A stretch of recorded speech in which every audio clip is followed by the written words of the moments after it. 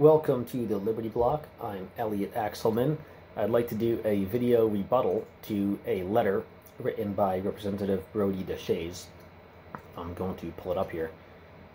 It was a letter that he told me he sent out to every member of the House Federal State Relations Committee, and he said that he's going to be sending it to every other state representative in the House before the vote. So it had a bunch of reasons why state representatives should vote against Constitutional Amendment Concurrent Resolution number 32, CACR 32, which is legislation that, if passed by the House and Senate with 60% majorities, would put independence on the ballot for the people to vote on, where it would need 66%, or two-thirds, to achieve the exit from the Union, so independence from D.C. He wrote this letter, and I read it, and it has all the typical arguments. I actually debated this against Zach Campbell, I think in November or October, and I'm sure Zach and the other moderator and the people with the questions from the audience came up with all the same questions, but it's been a few months. So he wrote this letter. I emailed him back, very politely, thank you for the letter. Would you like to debate publicly on this topic for the benefit of everyone in New Hampshire, especially the legislators? And he said no, and I said, okay, so I'll write a rebuttal article. I'm just giving you a heads up. And I said, are you sure you don't want to debate? And he said no, and I said, okay, thank you. Will anyone else, if you know of anyone else who wants to debate this, Republican, Democrat, state rep, citizen, anyone, I would love to debate any and all takers. And he didn't really answer again. He said, no, I'll just write the letter, and if you write a rebuttal, I'll write another rebuttal maybe. So, okay, no problem. I'm still looking for someone to debate me. I want the best of the best. So whoever you think is the best debater in the world, and or the best at articulating the message of union and against independence, please let me know. I want to debate them, the biggest heavyweight in the world. If it's Ted Cruz, he's a great debater. If it's Ben Shapiro, Mark Levin, the best in the world, I want to debate on independence, and let's do it. Let's throw down and do it. So we have the letter here, and I'll publish this article soon, and I'll put this video in the article in the show notes of the video and podcast. So I won't read it word for word. That would be a little too boring. He says that it purports to make New Hampshire a sovereign nation, this constitutional amendment. He says, this is New Hampshire state legislators essentially voting on articles of secession. I am amazed that any lawmaker should have to pen a letter on this issue. Nonetheless, someone must explain why articles of secession are reckless and impossible. So it kind of has a little bit of a conundrum here already. First, he could have been a little more clear by confirming that it's not necessarily articles of secession, because even though this legislation is about state independence, it would have to pass the House and Senate and then pass two-thirds majority on the vote of the people on the ballot, like a ballot question in November of 22. So if the House passed it, the Senate would have to pass it with 3/5, and the people would have to pass it. So he says it's impossible. He says it's articles of secession, doesn't mention that voters would have to approve it with a two-thirds supermajority.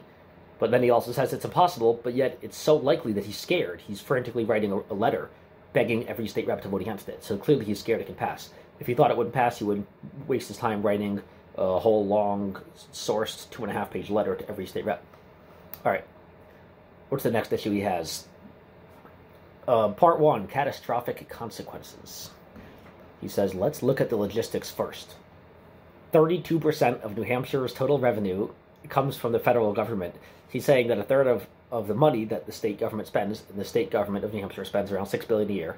He says a third of it comes from the feds. I think he's actually incorrect here. I think it's complicated, but closer to half comes from the feds. So actually he's has a better point than he thinks he has, but it's still not a good point at all. It's actually null and void.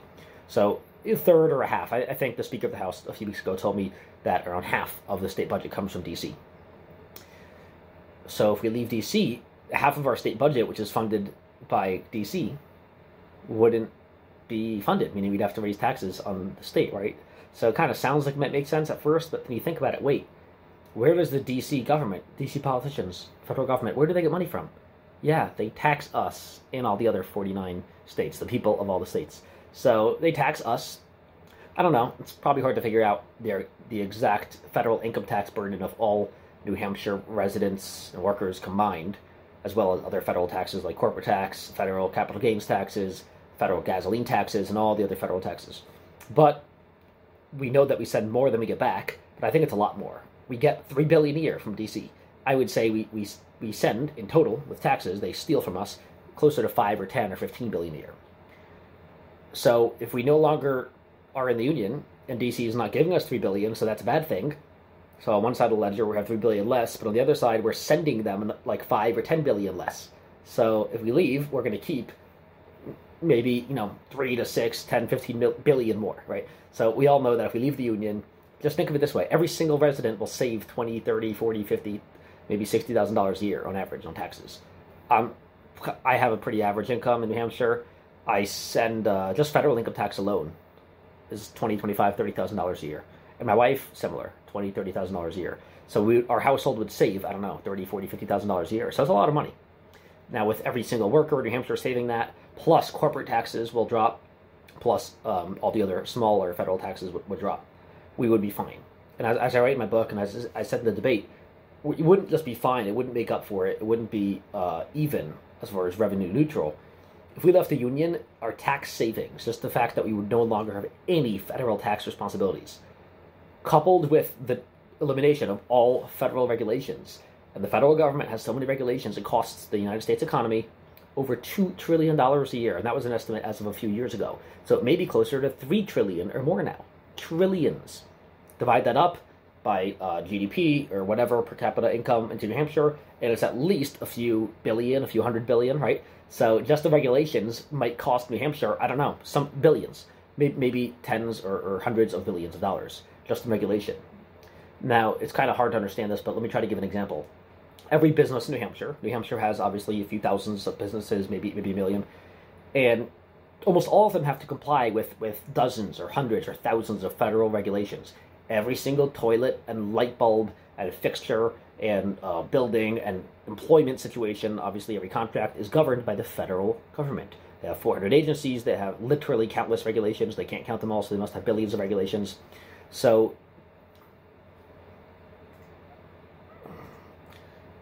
oh, it looks like my main video dropped out here. Thank God I got my backup here. All right. To keep going with regulations, everything they do, including employment, so you have to hire HR, and you have to hire compliance lawyers and HR specialists and so many other compliance agents in your company, and lawyers, that increases your expenses as a business, and you have to pass on those expenses to increase your prices for your costs for your services or products. So any business that operates in New Hampshire, because they have to obey federal law or face federal agents, sending men with guns to harm them, they have to spend a lot more money than they would otherwise. Once we leave the union, no more federal regulations, we're saving trillions of dollars a year. In New Hampshire alone, maybe a few hundred billion a year. So now take those two together. No more regulations, no more federal regulations, which is where most of the regulations are, and no more federal taxes, and we would have a boom like never before in history of humanity. Screw World War II, Industrial Revolution, screw all the biggest booms, screw Singapore, Hong Kong, and the American Revolution. We would have the biggest economic boom in history of existence, not even close, by far. So you think Hong Kong or Singapore or whatever, Japan has big economic prosperity and freedom and all that, we're talking a different level. We will have the biggest boom ever. New Hampshire will become the most prosperous nation in history of existence. Now, I will concede there is one caveat. Part of prosperity in this modern world, with massive levels of prosperity, focuses or relies on specialization, which essentially means relatively unrestricted or unrestricted free trade internationally.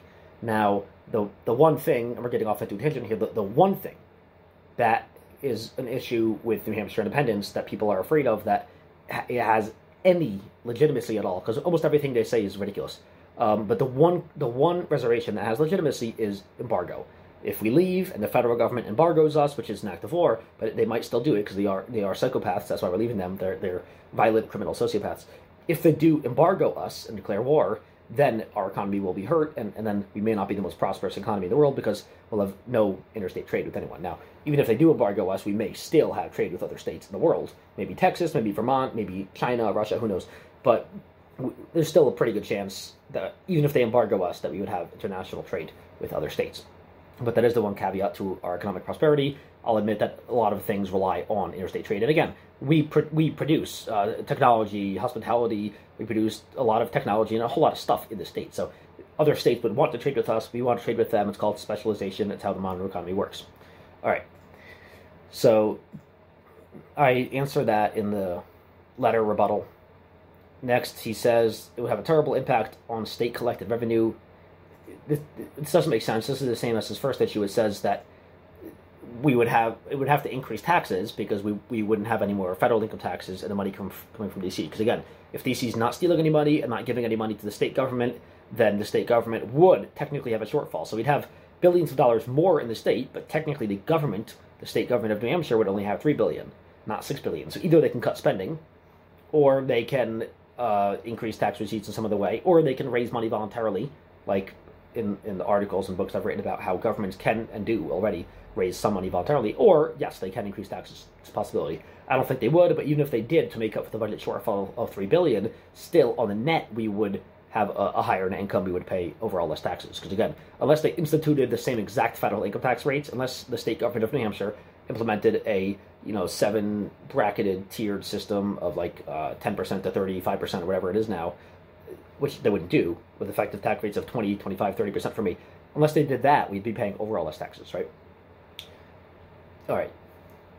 What's next? He says, other nations would not recognize New Hampshire as a sovereign nation. We would become a destitute hermit republic. No one would be able to travel to our state, killing tourism, our largest industry, and we would lack the funds and infrastructure to protect our borders. New Hampshire would be alone and vulnerable in a globalizing world. So he makes a few claims here that he has issues that he's afraid of. All of them are not true, or they're conjecture. They're based on nothing, though. The only thing we have to go on is other states. Now, over the last 80 years, since like World War II, the amount of countries in the world increased from 45, I believe, to like 196. So increased by over 100, I think 150. The world governments recognize those world governments. They recognize those states. Obviously, they're recognized. Go Google it. Go look at Wikipedia.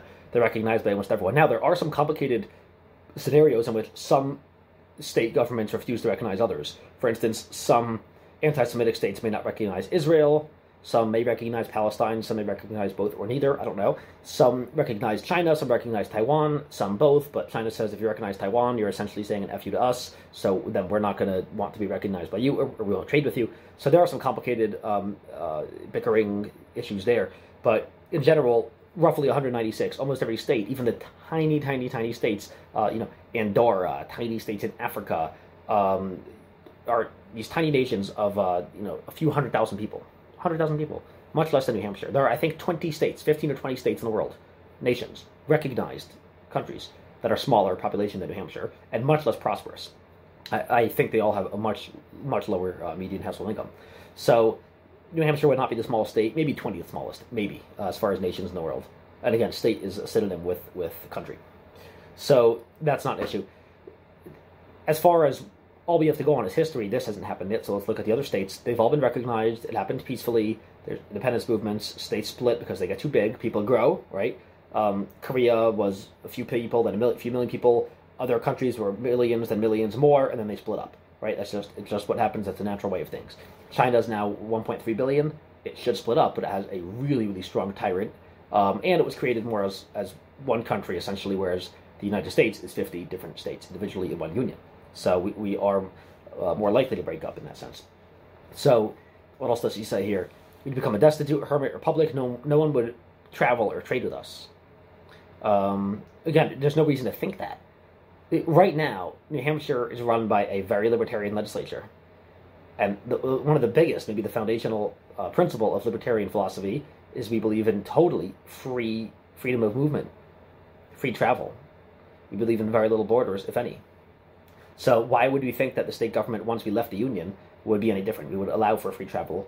Now, would the United States let us travel to them? Well, the United States government, Democrats, Republicans, everyone in D.C. is very much big on proudly supporting free movement, open borders, and they believe even people from Mexico and from all over the world have a right to travel into the United States unrestricted and live their lives. So again, it would be the biggest reversal of policy maybe ever if the United States or if New Hampshire suddenly didn't allow for travel. So I don't know why he would say this. There's no evidence to say this would be the case. lack funds, infrastructure to protect our borders. That doesn't make sense. We wouldn't lack funds by explaining in the first part. We would have more funds than ever before. We would be richer than ever before if we were independent from the Union. Infrastructure to protect our borders. I don't know if we'd want a Great Wall of China. Probably not. I probably don't support it. The libertarian-minded legislature of New Hampshire definitely would not support a big wall on the border, I don't think. Again, we'd have a lot of free movement, so we wouldn't need infrastructure to protect our borders that much. Yes, we would have a military. We would be increasing the strength of our state military, our National Guard, but yeah, that's not really an issue. New Hampshire will be alone and vulnerable in a globalizing world. No, I discussed it in the first part. As long as the United States or some other dictatorship wouldn't prevent us with an embargo, we would love to trade with everyone in the world. So we'd love it. So I don't know why he'd say that no one would trade with us or we wouldn't trade with them. That doesn't really make sense. Then he says, federal officials with the backing of the U.S. military, the most well-funded and prepared military in the world, would never allow New Hampshire to secede. So this is where it gets really bad for him, because he says, well, even if you could secede, the United States military would just kill all of us. Okay, so essentially what he's saying is, you're in an abusive relationship. Okay, I'll admit that. But if you leave, we'll kill you. But don't leave us, because we're totally normal. We're in a good union. But if you leave, I'll kill you. So imagine if you're a girl and your husband's beating you, and you say, hey, I'm thinking about divorcing you. And he says, no, I'm normal. I love you. We get along fine. If you leave, I'll kill you. Yeah, don't leave. You see what I mean? So he's giving you more reason to leave. So he's saying, don't leave us. We're fine. But if you do leave, I will kill you if you try. Yes, that doesn't make sense. Them threatening to kill us, which we know that there is a threat. There's a possibility that they would kill us. That is more reason to leave. It means they're violent sociopaths who are only keeping us together by force. Right? That guy in the example, is it a good relationship? His wife's only staying because he's threatening to kill her. That's not a good marriage. They shouldn't stay together. If I were a marriage counselor, I would say you shouldn't stay together. It's not healthy. Not a good relationship. Just end it. He says, every New Hampshire guardsman swears an oath to the U.S. Constitution and New Hampshire Constitution. Yeah, well, clearly they don't care about the oaths, because if they did, they would arrest everyone who violates the Bill of Rights, which includes the Second Amendment, meaning total gun freedom, and it prevents the government, or should prevent the government, from passing any gun laws. The federal government has millions of gun laws, yet the New Hampshire Guardsmen clearly are not that obedient to the Constitution, because they have not arrested everyone in Congress. So, yeah, he shouldn't mention the Constitution, because he'll lose that argument, because if constitutions actually mattered and bound the government and restricted them from doing certain things, then we wouldn't be in this mess. So he says, dual enlistment, under which persons enlisted in state militias also simultaneously enlist in the National Guard of the United States. When National Guard units are called to active duty in the federal service, guardsmen are relieved of their status in the state militia. Not really, and that's not how it's supposed to work. The New Hampshire National Guard would immediately help federal troops reestablish control over any purportedly sovereign New Hampshire. Again, he's saying essentially might makes right, and the people here who live in New Hampshire, who are in the state militia, the National Guard, would go and support the U.S. military, even if it meant killing everyone in New Hampshire. So again, he's not saying it that clearly, but that's essentially what he's saying, because that's all he could mean. Military, action means killing. That's all militaries do. That they can kill. That's their one tool. It's killing. So he's saying, don't leave, because then some of your neighbors who are in the National Guard might kill you. I don't think so, but if that's the case, let it be. If you want to kill me for doing nothing violent, for peacefully asserting that I want self-governance, independence, then kill me if that's the case, if that's what you want to do. So then he says, he's kind of repeating the same things again and again. The letter goes on to say, in the second part, part 2, unquestionably unconstitutional. New Hampshire could never survive as a sovereign nation. You may say to yourself, out of principle, we should still leave the Union and see what happens. But articles of secession are unconstitutional and therefore impossible. Then, all right, then why is he writing his letter if he's not afraid? Clearly he's afraid he could pass. Any attempt to make New Hampshire a sovereign nation only purports to do so and is illegitimate. Okay, we have to have a discussion about legitimacy. Nothing that you do against tyrants is legitimate. Tyrants who are in the government, by definition, are the government. Meaning, by definition, they make the laws. Yes, I know, certain laws are unconstitutional. Once in a while, the circus show of the courts that work for the government say the same government's laws are unconstitutional, and they strike down their own government because they say we have separation of powers. Yay, see, let's restore confidence in the courts and separation of powers and all that crap. It's once in a while. They do it just to keep us from rebelling, right? So, yeah, it's BS. Because it doesn't really mean anything, and they don't really do that every time. Again, if courts really struck down unconstitutional laws, we'd have zero gun laws anywhere in the United States. And if that were the case, California would have seceded a long time ago, as well as New York and New Jersey and every Democrat state. So, all right, where were we? It was illegitimate, yeah. So, when the United States, the revolutionists, in the colonies in 1776 rebelled against the crown, the British king. Was that legitimate? Hell no. By every single measure, it was illegitimate. It was a violation of the law. It was disrespectful to the government. They were insurrectionists. They were rebels. They were committing treason. And if they were caught, they would have been killed, as they should have. They were committing a crime. So when the king, I'm sure at some point said during the war, and when the British soldiers said, "My good sir, that is not legitimate," the American colonists were probably saying, "Yeah, we know, dude, that's not really the point, if it's legitimate or not." Just like when the abusive husband tells the woman who's running away, as she's running, "That's not legitimate." Dude, she doesn't care. We're way past legitimacy. You know what I mean? It's not legitimate to beat your wife, bro. Like, so, yeah, it's a horrible, horrible argument of legitimacy. All right, now he gets even smarter. He's going to educate us about the courts. The first legal argument, why states cannot secede from the Union, is reasonably understandable. The federal government is the only legitimate power to admit new states and extend or retract territorial boundaries. Yeah, the federal government, according to the Constitution, can do that. And states can't do that, but we're not trying to do that. We're trying to leave, not join the Union. Big difference. For instance, it takes two to agree to a marriage, but it only takes one to leave, right? So totally different things. Divorce and marriage are very different. All right. He says, nowhere in our U.S. Constitution does it allow the federal government to permit any state to secede. Oh my God, this is such mental gymnastics. You see what he's doing here? So we all understand the 9th and 10th Amendments. Clearly says anything not expressly delegated to the federal government in this Constitution is a power not given to the federal government and reserved to the states and or to the people. So the government only has the powers listed, enumerated clearly in the Constitution. It says that the federal government has the power to coin new money. It says the federal government has the power to declare war. They have power to declare taxes and raise debt, collect debt. They have certain powers. What's not listed is preventing secession, meaning secession is legal according to the Constitution. The founders were well aware of what secession was. In fact, they just did it like a minute ago in 1776. If they wanted the federal government to prevent, or if they wanted secession to be illegal, they would have said, no state shall leave the Union without the consent of the federal government. They did not say that in the Constitution. But he says here, he tries to use the same logic again. He's trying to be smart. He tries to use the same logic backwards.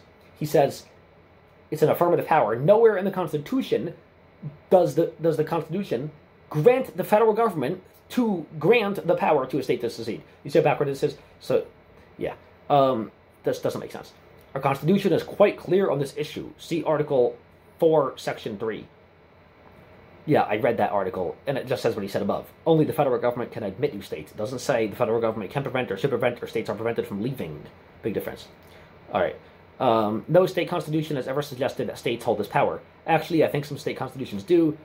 And I think I reference here in the article, the state constitution of New Hampshire clearly makes some big points about independence. It also says, when the government becomes tyrannical, it's your duty to rebel.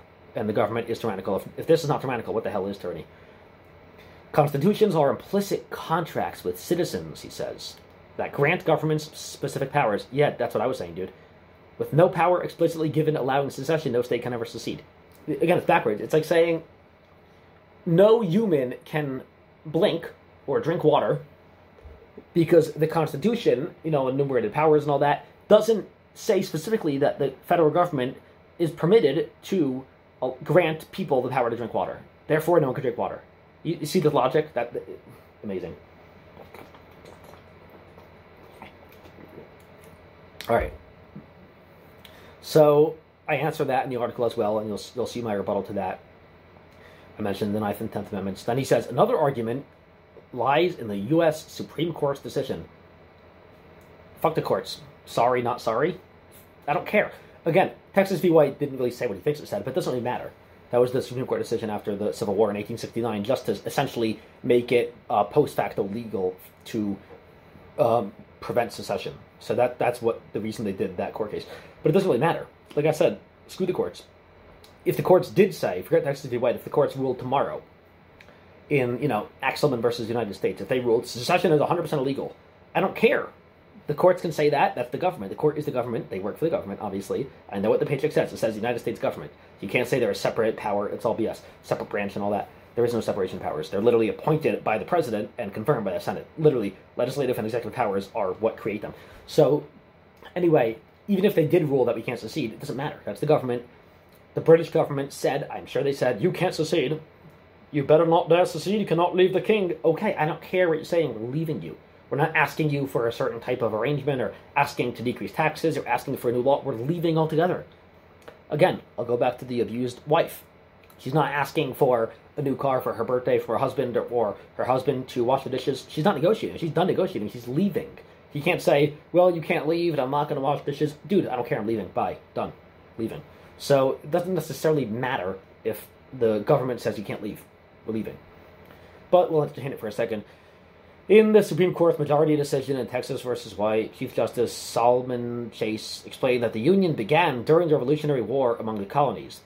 In his decision, he writes, the Union was confirmed and strengthened and received definite form and character and sanction from the Articles of Confederation, and by these the Union was solemnly declared to be perpetual. Okay, you say it's perpetual, I don't. And again, it can't be perpetual. This one a-hole politician who thinks he's God in a black robe saying it's perpetual doesn't make it so. In fact, nothing can. Let's go back to common law. Let's go back to the most internationally recognized foundational principles of contract law, right? What's the basics? Only a person of sound mind, an adult, like not a 5-year-old, not someone with mental retardation, only an adult who knows what he's doing, a competent person, can sign a contract and only binding himself. You can't bind your spouse or your child or your grandchildren or your great-great-great-great-grandchildren, not even born yet, right?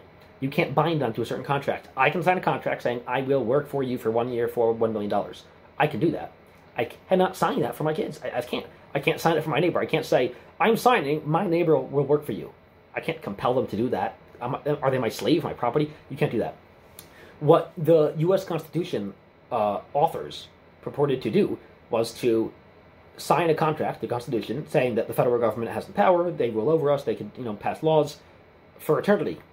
Meaning that the grandchildren of the federal government, if it's their kids or the politicians' kids or whoever becomes the D.C. politicians next, let's imagine it's their grandkids, it's essentially saying that their grandkids, Thomas Jefferson's great-great-great-great-grandkids, which essentially is me or others around my age, have to be slaves, meaning listen to the government. How can you sign a contract binding your descendants 7 generations away to someone else's descendants 7 generations away? You can't. They don't even exist yet. Not to mention immigrants or others who move here. But even if it is your descendants, you can't bind your descendants, no matter what. I get it. Parents have some parental control over their kids, limited property rights. I get it. But your grandkids, hell no.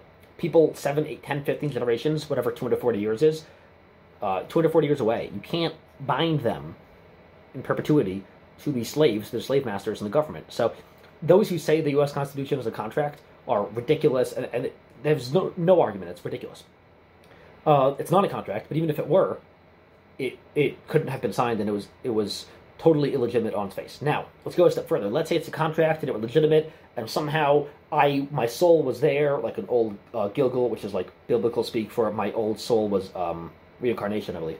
So let's say my soul was there, and I was there with Thomas Jefferson, John Hancock, George Washington, and I signed the Constitution, or my soul was there, and I approved of it. Let's say I consented to the Constitution, meaning even though I was born 240 years later, my soul was there, right? There's still, the U.S. Constitution would be totally null and void, illegitimate. You know why? It's a contract. Okay, you're arguing it's a contract? Okay, let's do it. The most foundational principle of contracts throughout the world, in all of history, in all of the universe, I'm sure aliens also have this principle, is that if one side totally, willfully violates the living shit out of a contract numerous times and does not grant any kind of relief for the other party can void the contract and totally break off the contract, right? Again, that's very, very simple. I'm pretty sure every contract in the universe is like this. That's just how it works. So if it's not specifically written, we can assume that every contract, if it's violated, most contracts say if one party violates it, the other can walk away, but this is presumed to be in every contract. You have to act in good faith, and if you violate the hell out of it, and you keep violating it numerous times, the other party can void it.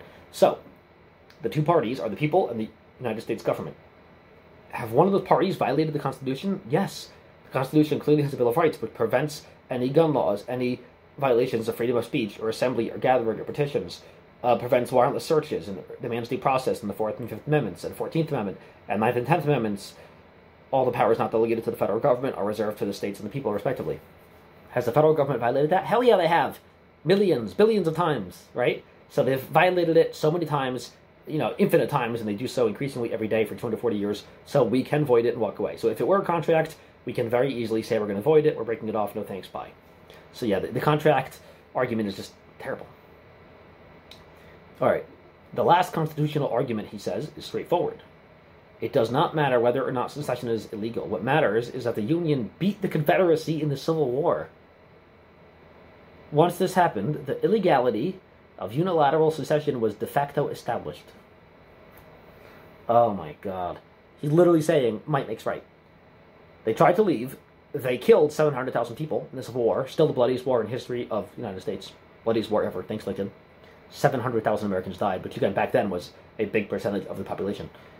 He's saying might makes right. He's saying it was settled, the conclusion of the Civil War. They beat them, so it's de facto illegal. Oh my God. Such a bad argument. I shouldn't even waste time on it. It's just really, really, really bad. Very sad that he would make that argument. That's the worst of all the arguments. He's saying might makes right. So again, we'll go back to the abused woman. So imagine if the police, the court said, well, he beat the hell out of you, he was going to kill you, he said he was going to kill you, he shot at you, and you left. But since he caught you and beat you up, it's de facto illegal to leave him. So I'm sorry, but you're going to have to stay with him forever. Again, nobody would think that's a serious argument. It's a horrible argument. Yeah, this is the very worst one they make, but people still keep making it. All right. The last thing he says here, I believe, is, which leads us to another question. Can state leaders introduce or vote on articles of secession? No, they cannot. And that is not my opinion. It is what our Constitution explicitly states. The 14th Amendment, Article 3, is very clear. No state legislator shall engage in rebellion against the Constitution. Voting for New Hampshire's proposed articles of secession is rebellion against the U.S. Constitution. Yeah, he's not totally wrong there. It essentially is, rebelling against the Constitution. It would be the casting a vote to rebel against the Union, and therefore the same Constitution establishing the perpetual Union. Again, it's not perpetual, but yeah, we are voting against the Constitution. Because, like Lysander Spooner said years ago, like 1800, the U.S. Constitution has either created this government that we have, the tyrannical government, or it has been powerless to prevent it from becoming this tyrannical government. Either way, it is unfit to exist.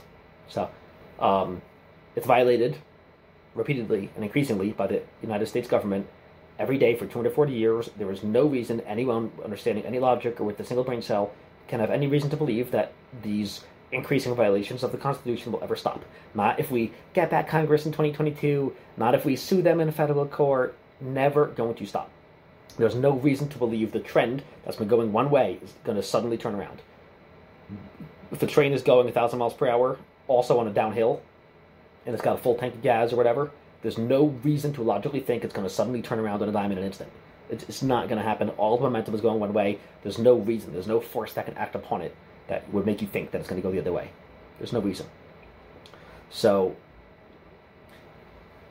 yeah, not perpetual union. And our legislators violating the Constitution, yeah, but clearly if people in Congress can violate it 1,000,000 times, we can do it once to leave. If the husband can violate 1,000,000 laws beating up his abusive spouse, the spouse can break a single law, like smash a window to leave. I'm okay with that. I think I'll live. The other thing he says is it's like rebellion, and again, same with the revolution. The revolution against Britain was illegal, but that's fine. All right, I think the last thing here he says here is state lawmakers have also introduced legislation. Oh yeah, I wrote about this. House Bill 1007 by Bill Marsh, the newest Democrat. He defected from Republicans as Democrat because he realized he's a corona fascist. He's a socialist. He hates freedom, so he left the Democrat Party. And one of the first things he did was propose a bill to make anyone ineligible to hold office in New Hampshire in the state house or Senate if they engage in insurrection. And you all know this is because of January 6th. But he also defines insurrection as anyone who even supports independence at all. So he would throw out all the 9 sponsors and the dozens more who support independence who will vote yes on this bill. And I heard from another one earlier today that he will vote yes on this bill, and another one told me she'll vote yes a few days ago. So we got at least a few more besides the sponsors. And who knows, maybe we'll get a surprise and they'll pass. Yeah, he wants to throw them all out of the House. That's just a funny bill, and it violates free speech and a lot of other issues. All right, then he just says, I encourage fellow lawmakers to vote against this articles of secession, and it's horrible. The question of unilateral state secession died in the Appomattox. All right, great. So I said I encourage lawmakers to support the natural right to self-governance and reject paranoid propaganda and protect themselves from the tyrants in D.C. and reject the notion that might makes right. Help us protect the smallest minority, the individual. All right, and then I have some further reading here in the article, tons of other articles and a few books about why we should support independence. And one of them is just 85 reasons that New Hampshire should divorce D.C. politicians once and for all. Again, I don't have time to read all 85. maybe I could read a few. Without the federal income tax, we'd save $25,000, $30,000 a year right off the bat. No more IRS, no more ATF, no more CDC. I could just list 400 agencies, but that'd be too easy. What else do we have here? I don't trust Congress to run my life. I trust me and my state to run it a lot better than Congress could. Federal government benefits from untrustworthy elections. H.R. 1 will make every election in every state forever like the 2020 election with mail-in cheating. So, civil asset forfeiture, eminent domain, cannabis being a Schedule I substance, all these issues are federal issues. They all go away overnight if we leave the Union. So, check out libertybox.com for more. Thanks for listening, and I'll see you guys next time.